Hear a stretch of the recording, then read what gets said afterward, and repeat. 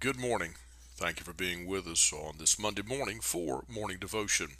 This week we're in the book of Jeremiah, and we begin in chapter number 6, verse number 15, where the Bible says, "Were they ashamed when they had committed abomination? Nay, they were not at all ashamed, neither could they blush. Therefore they shall fall among them that fall. At the time that I visit them, they shall be cast down, saith the Lord." And then a parallel passage found in Jeremiah 8, verse 12, with almost identical wording. "Were they ashamed when they had committed abomination? Nay, they were not at all ashamed, neither could they blush. Therefore shall they fall among them that fall.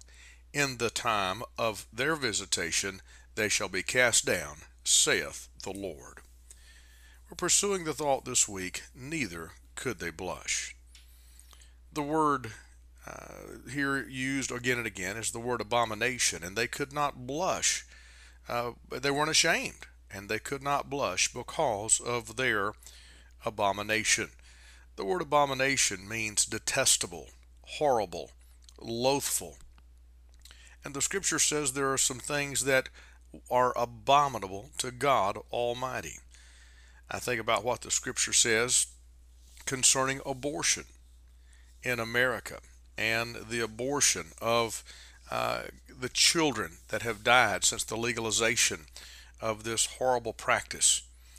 There is a passage found in the book of Jeremiah, chapter number 32, verse 35.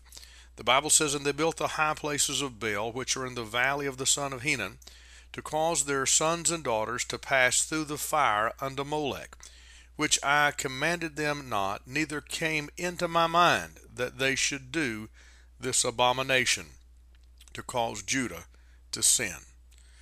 Now, this is pretty graphic for the kids who may be in the car this morning, but the truth of the matter is, a large idol was built. It had a furnace in the belly. People would take their firstborn babies, oftentimes just right after they were born. They would lay them in the lap of Molech, and then the priest would pull a lever, and the baby would be dumped alive into the burning fire below, and the baby would be cremated alive. And by the way, that's very much like a saline abortion.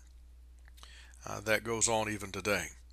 And of course, whether it's by suction and dismemberment, or whether it's through saline, or whatever it's by, the child has no anesthesia, and the child suffers pain. And that's been proven that the child suffers pain, and every time that an abortion takes place, and of course a life is taken. And the children of Israel, they didn't have the technology to take the child's life inside the womb, so they would wait just after and take it just after the outside of the womb. And yet the Bible tells me, "Lo, children are an heritage of the Lord, and the fruit of the womb is his reward." The Bible says they weren't ashamed, neither could they blush. I want to ask you a question. What would you say about the man who built the idol?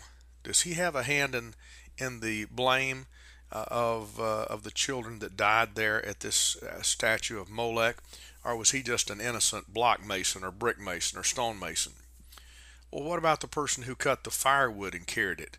What about them? Do they have any blame in this?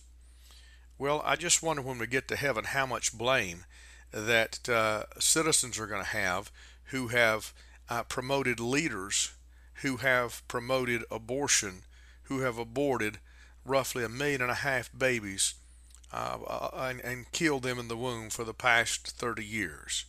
But yet, not only can America not blush over this, but the Bible says we're not at all ashamed, neither could they blush.